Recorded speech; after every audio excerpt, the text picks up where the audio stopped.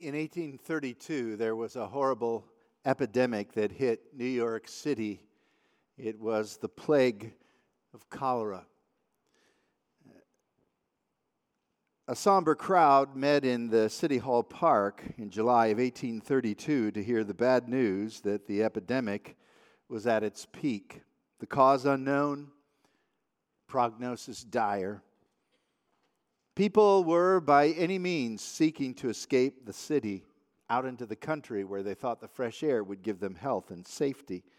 A writer for the New York Evening Post said, "The roads in all directions were lined with well-filled stagecoaches, livery coaches, private vehicles, equestrians, all panic-struck, fleeing the city, as we may suppose the inhabitants of Pompeii fled when the red lava showered down upon their houses." One resident in the city near to the center of the outbreak said this, "There is no doing business here if I accept the work done by cholera, the doctors, the undertakers, the coffin makers. Our bustling city now wears a most gloomy and desperate aspect. One may take a walk up and down Broadway and scarce meet another soul." The population of New York in that day was about 250,000. By the way, about the same population as Greater Lansing today. And in that city of 250,000, 250,000, 3,500 plus people died. If you would take those same stats to New York today, a city of 8 million, that would be over 100,000 people dying because of cholera. In June of 2008, the New York Historical Society put on an exhibition called The Plague of 19th Century Gotham. And it was artifacts and details and stories of the thousands who died and the way the city tried to cope. If we were to go back to 60 AD, the year roughly in which Timothy was working as a pastor in Ephesus, we might realize that there was something of an epidemic in that city. But it wasn't a deadly disease, it was the presence of false teachers. And so the Apostle Paul wrote one letter to Timothy to give him some instruction and dealt with some of the false teachers the first time. And then several years later, wrote another letter to Timothy. We call it 2 Timothy, the letter we are studying, and felt compelled to continue that discussion. Because although it's not a deadly disease that kills the body, it is certainly a deadly disease that can destroy the soul. False teaching. Paul mentioned in his first letter that there were those like Hymenaeus and Alexander who of their own faith went shipwrecked, crashed upon the shore. And Paul delivered them over to Satan so that they would be taught not to blaspheme. They not only left the faith, but Hymenaeus and Alexander were promoting false teaching to lead others away from the true faith as it's found in Jesus Christ. That's found in 1 Timothy 1 and verse 20. Like the cholera epidemic, it seemed that people were dying daily. And so the Apostle Paul wanted to strengthen Timothy as a young pastor in a difficult place. He was trying to harden him up, as it were, to give him some backbone to spiritually face the good fight that he would have to put on. It was a daunting occupation in a difficult city to be a teacher of truth and to transmit the truth carefully and accurately to the next generation. That's what Paul tells Timothy to do in 2 Timothy 2:2. That you are indeed to take the things that you have heard from me in the presence of many witnesses and transfer them to reliable people. Not the false teachers, but to reliable people who then will be able to teach others also. The gospel is at stake, and the times are serious, Timothy. Don't lose the truth. Now, with that in mind, we come to verse 14, our portion of Scripture for studying this morning, 2 Timothy 2 and verse 14. So Paul said, keep reminding God's people of these things. Keep reminding them of these things. And I suppose that these things goes back to verse 11 and verse 12. If we died with him, we'll also live with him. If we endure with him, verse 12, we will reign with him. Remember that times are tough now, and you need to join me in suffering for Christ, and you need to endure difficulties, but in the end, we will reign with him. There's a glorious future. Keep reminding God's people of this, but warn them before God against quarreling about words. I don't know if you underline your Bibles, but this would be a good phrase to underline because it's going to be repeated. And whenever anything is repeated in a short portion of Scripture, it's an emphasis, it's a theme. Quarreling about words. The actual original language means a war with words, to battle with words. You know what that is, don't you? Have you ever had a debate with someone? And it was a fight, but it wasn't with your fists, and it wasn't with a sword, it was with words. Battling with words. It's of no value, and it ruins those who take part, those who listen. He's referring to false teachers here. But now he says to Timothy in verse 15, do your best to present yourself to God as one approved, a worker who does not need to be ashamed, and who correctly handles the word of truth. So I focus on that very familiar verse, the verse 15, and I see the word approved. And I focus on verse 14, and I see those who quarrel with words and ruin their listeners. And I come up with an outline. It's a brilliant outline. It's creative.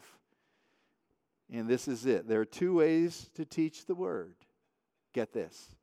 The right way and the wrong way. That's exactly what Paul is saying. Two ways to teach the word. And he's not only going to tell us about the teachers, he's going to tell us about their teaching method.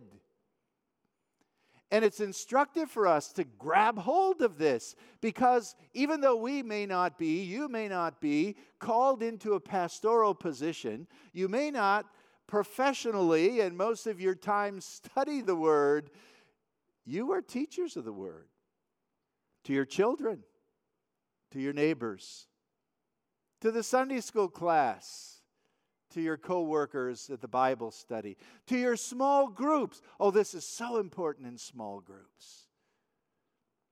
Do you teach it the right way or the wrong way? Another way to describe these two teachers would be those approved by God and those who are unapproved. We have the word approved in verse 15, so let's play off of that, the approved. This is what Paul wants Timothy to be, an approved teacher of the word. This implies that he has been tested and tried like silver, gone through a fire, and has come out the other end, pure, genuine, the dross consumed.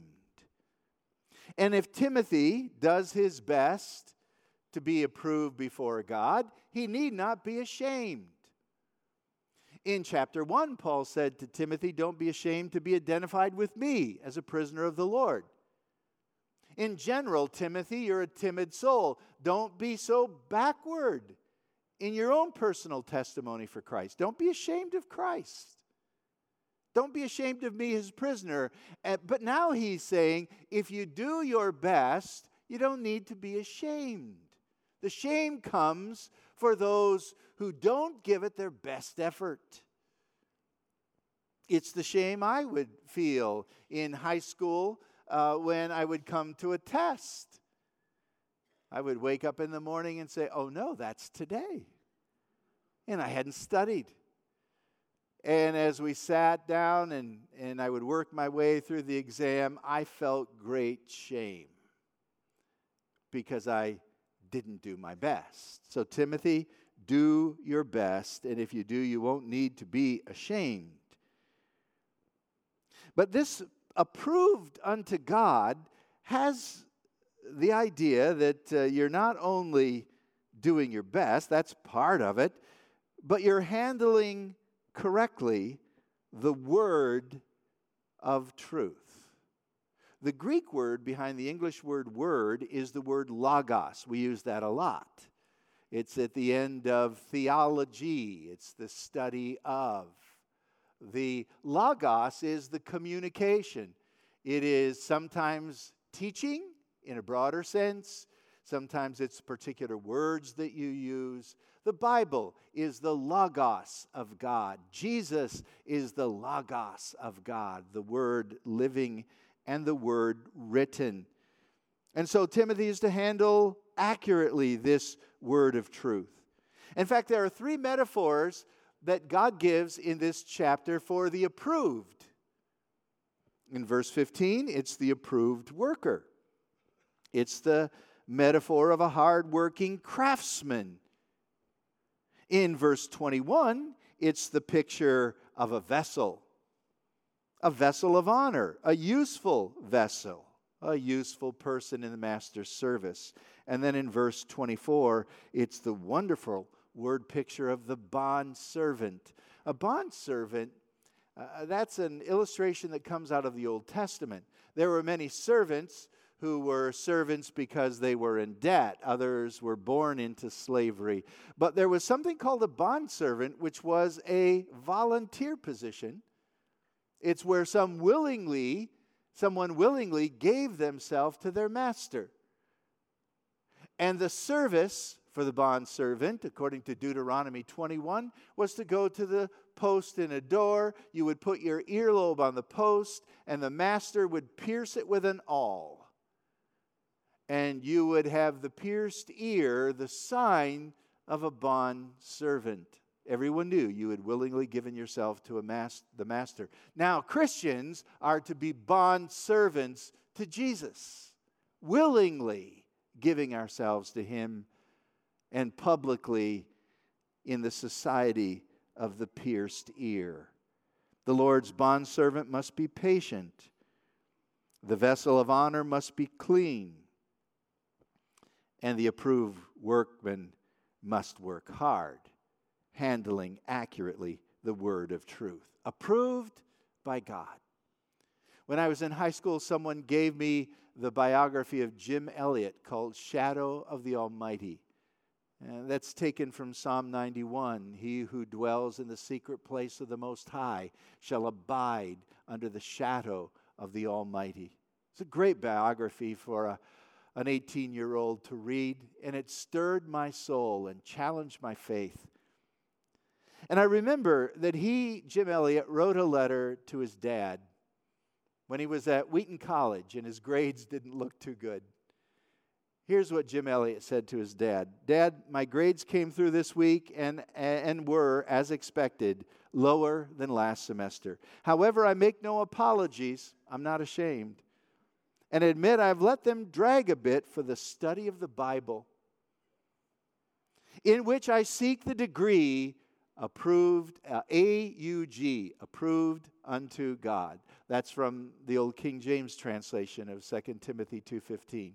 Study to show yourself approved unto God. It's not the degree of Wheaton that's the most important thing, Dad. It is AUG. Now, that could be a cop-out for someone who wouldn't study. Dad, forget about my grades. But Jim was a great student, and he actually was spending more time in the Word. And his dad said, that's okay. Would we all seek that degree? AUG, approved unto God. Now, let's look at the unapproved. And just by way of implication, we take this name. We don't see it in the text, but we can put together the portrait. These people should be ashamed, for they're trying to play the part of God. and make his truth say whatever they want it to say, and edit by taking some out, and changing it by turning doctrines into something other than truth. They mishandle the truth. As Timothy is to be an example of one who proclaims the truth accurately, we have two people who are mentioned, Hymenaeus and Alexander, or not Hymenaeus and Alexander this time, but Hymenaeus and Philetus, mentioned in verse 17. Their teaching will spread like gangrene. Examples of the unapproved, Hymenaeus and Philetus. By the way, Alexander is not mentioned here, but Hymenaeus is. Years ago, Paul gave him over to Satan to be taught not to blaspheme, and he's still working. Which shows that false teaching can gain a strong life of its own, and it's not easily put down. They are the bad instruments, the ignoble vessels, and they have forfeited God's approval. Now, not only do we get a portrait of these two teachers, the approved and unapproved, but I think even more importantly, we get a picture of how they handle the word. So let's go back to verse 15. And this is how the approved handle the word. They cut it straight. Verse 15 says, present yourself to God as one approved, as a worker who doesn't need to be ashamed, who correctly handles the word of truth. Literally, the original says, cut it straight. Cut it straight. Gordon Fee, the great Bible New Testament scholar who is with the Lord, said most likely the original sense of this metaphor to cut straight has been lost, but the emphasis remains the same, to do it correctly. But we could offer some pictures, possible pictures, and I think the most reliable to me, and to my mind, is the idea of the path, to cut a straight path. And the reason I say that is because although the Old Testament is written in Hebrew, when it was translated into Greek, it used this same verse or word in the popular verse, Proverbs 3, 5, and 6. Trust in the Lord with all your heart. Don't lean unto your own understanding. In all your ways acknowledge him, and he will make your paths straight. It's the idea of a straight way to truth. Not veering off, taking a byway, an alternate route, but straightly cutting. Think of a forest and a destination on the other side and cutting a path through that forest that goes straight to the destination called truth. Chrysostom, one of the early church fathers, used the metaphor of a furrow. It's driving a straight furrow in your proclamation of the truth. It's the idea of cutting a straight path to the right destination. Sophocles even used this Greek word to talk about expounding something soundly. It's orthodox. It's straight. It's right on. It doesn't veer one side to the other. And so when we're talking about someone who speaks plainly and clearly and truthfully, we might say that they are a straight shooter, right? They give it to you plainly. We do not worship the Bible here, although our detractors throw that up in our face. We are Bible idolaters, they say.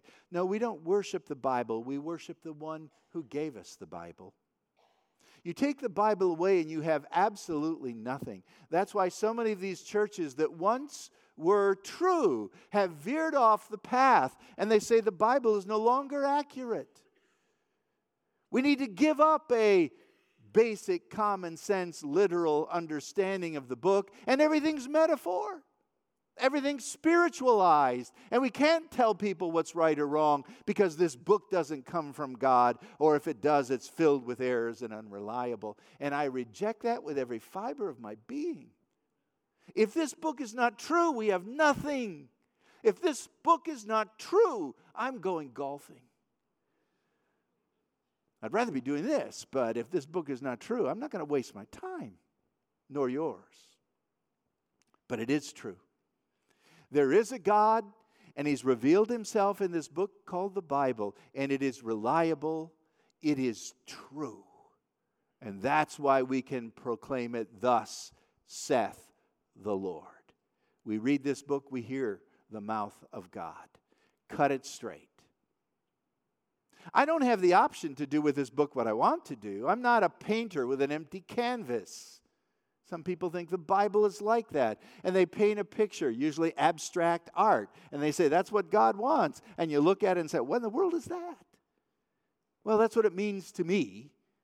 I don't care what it means to you. I want to know what it means.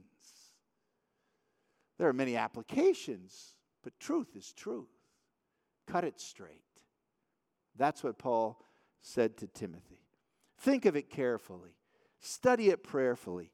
Deep in your heart, let its oracles dwell. Ponder its mysteries. Shun not its histories. None can e'er love it too fondly or well, because it gives us the heart and mind of God. So, in contrast, the unapproved misses the mark. Look at verse 17. Their teaching, and by the way, the Greek word for teaching here is logos, the same word that we found in verse 15. It's a contrast. Teach the logos of truth, but their logos, their teaching, has a negative effect, like a horrible disease.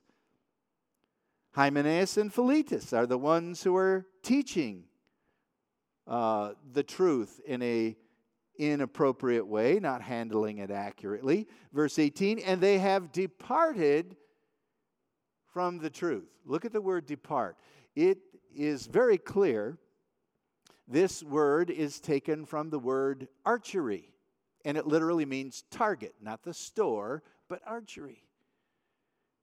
And this means to miss the target. I thought it would really be nice to give you a demonstration today, to put up a target and have a bow and arrow and try to shoot the target and show you how to miss it, because I know I can do that. And I could set the target up in the back and try to shoot over your heads, and that would wake you up and get everyone involved. But that's exactly what they're saying. Interestingly enough, another Greek word used to describe the word sin is to miss the target, to miss the mark. So what do these false teachers do? They are aiming at the truth and they depart from it. Intentionally or unintentionally, they miss the mark. It's not a straight shot. It's crooked. It falls short of being what is true. This is used 3 times in Paul's letters to Timothy. And it's connected with Hymenaeus in 1 Timothy chapter 1. And it ends the book of 1 Timothy. It's the last burden on his heart when he talks about some of those who have professed and have gone astray from the faith. They've departed. They've missed the mark. But there's a whole group of teachers who deviate and swerve from that which is indeed true. Acts chapter 13 talks about the very first missionary journey. And one of the converts, at least outwardly, was a guy named Elymas the sorcerer. Remember that? Elymas the sorcerer. And when he saw the apostles doing some amazing things under the power of the Holy Spirit, he says, how much money do I have to give you to give that kind of power? And they rebuked him by saying, you confuse the people by making crooked the straight paths of God. That's a perfect explanation of the false teachers. They make crooked the straight paths of God. Now, we're not talking about minor deviations and differences in secondary matters. We're talking about truth, the logos of God, the truth of God. And they willingly deviate, they willingly wander away and drift and miss the mark. Notice what some of their teaching is. In fact, it's given to us in verse 17. Or verse 18. They depart from the truth. They say that the resurrection has already taken place.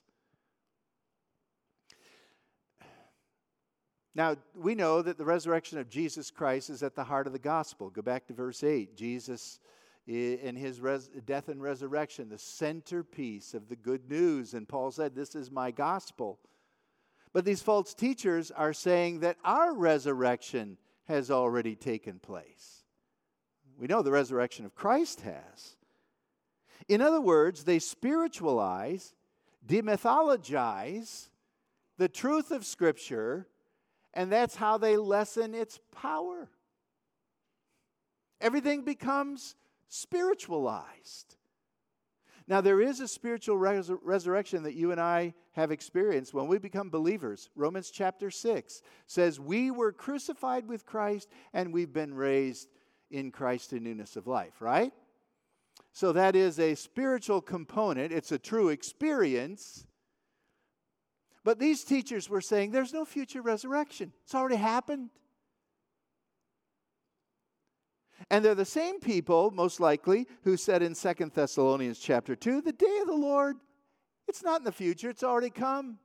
Jesus isn't coming again. There's no day of judgment. Don't worry about it. It's already happened. Everything in the Bible is just spiritualized. It's not real. It didn't really happen. It's not going to happen. Make everything into a spiritual story with a moral, and you can eliminate the truth. The resurrection is important.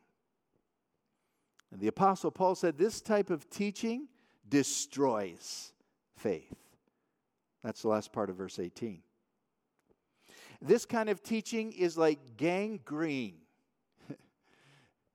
That's a translation that may change depending on the day. You could probably put Ebola in there because it simply is a word that means something that eats away your flesh. And many diseases act like that. One translation has it like an open sore that eats away your body. Or J.B. Phillips, their dangerous teaching is like blood poisoning to the body and spreads like sepsis from the wound throughout the soul, the body. False teaching spreads like a disease and kills people like cholera. And so Paul is concerned. Let's get back to teaching the truth. Cut it straight. Let people follow you to the right destination.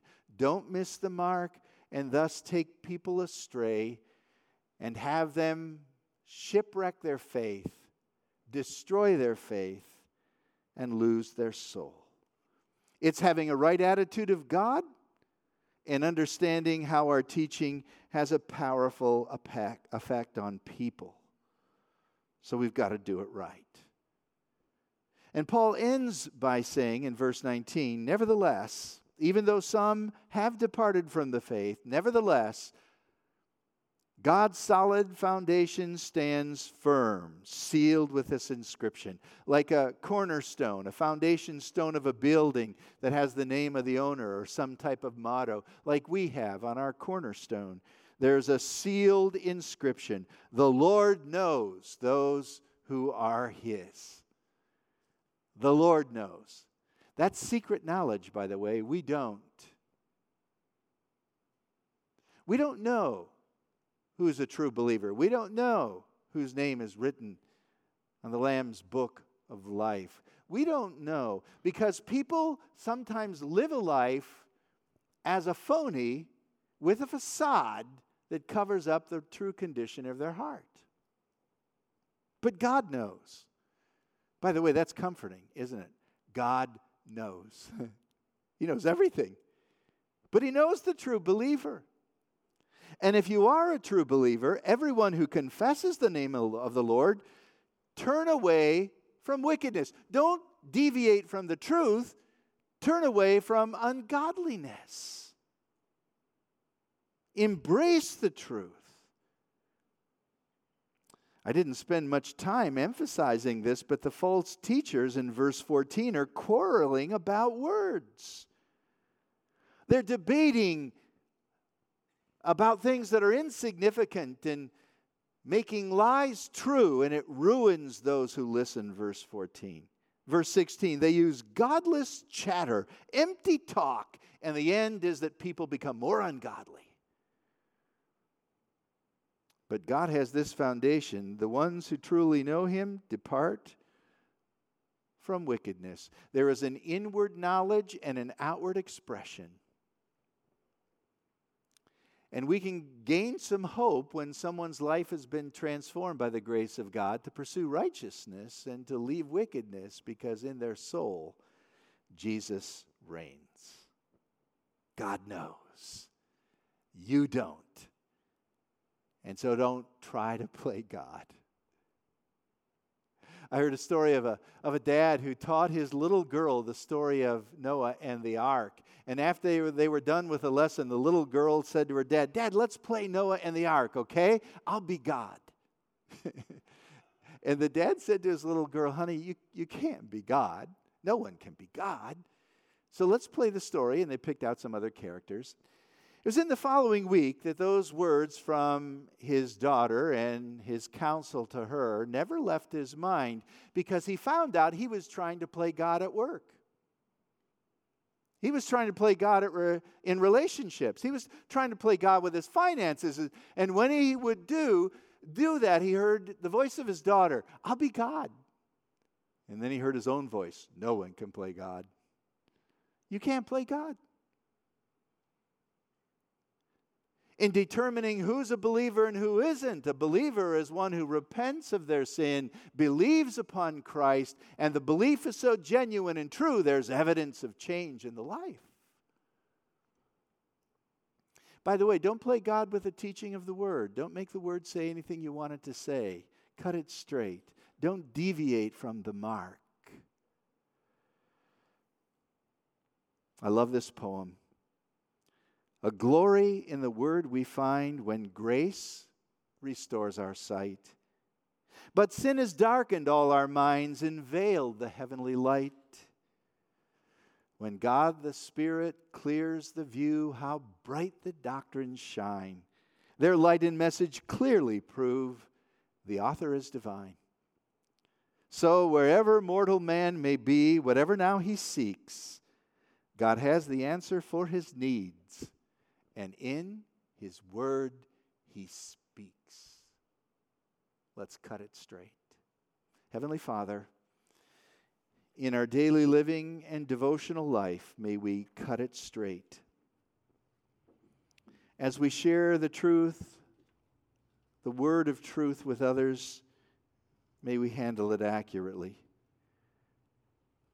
And Lord, when we stand before You, may we hear those words, "Well done, good and faithful servant, approved unto God." In Jesus' name we pray. Amen.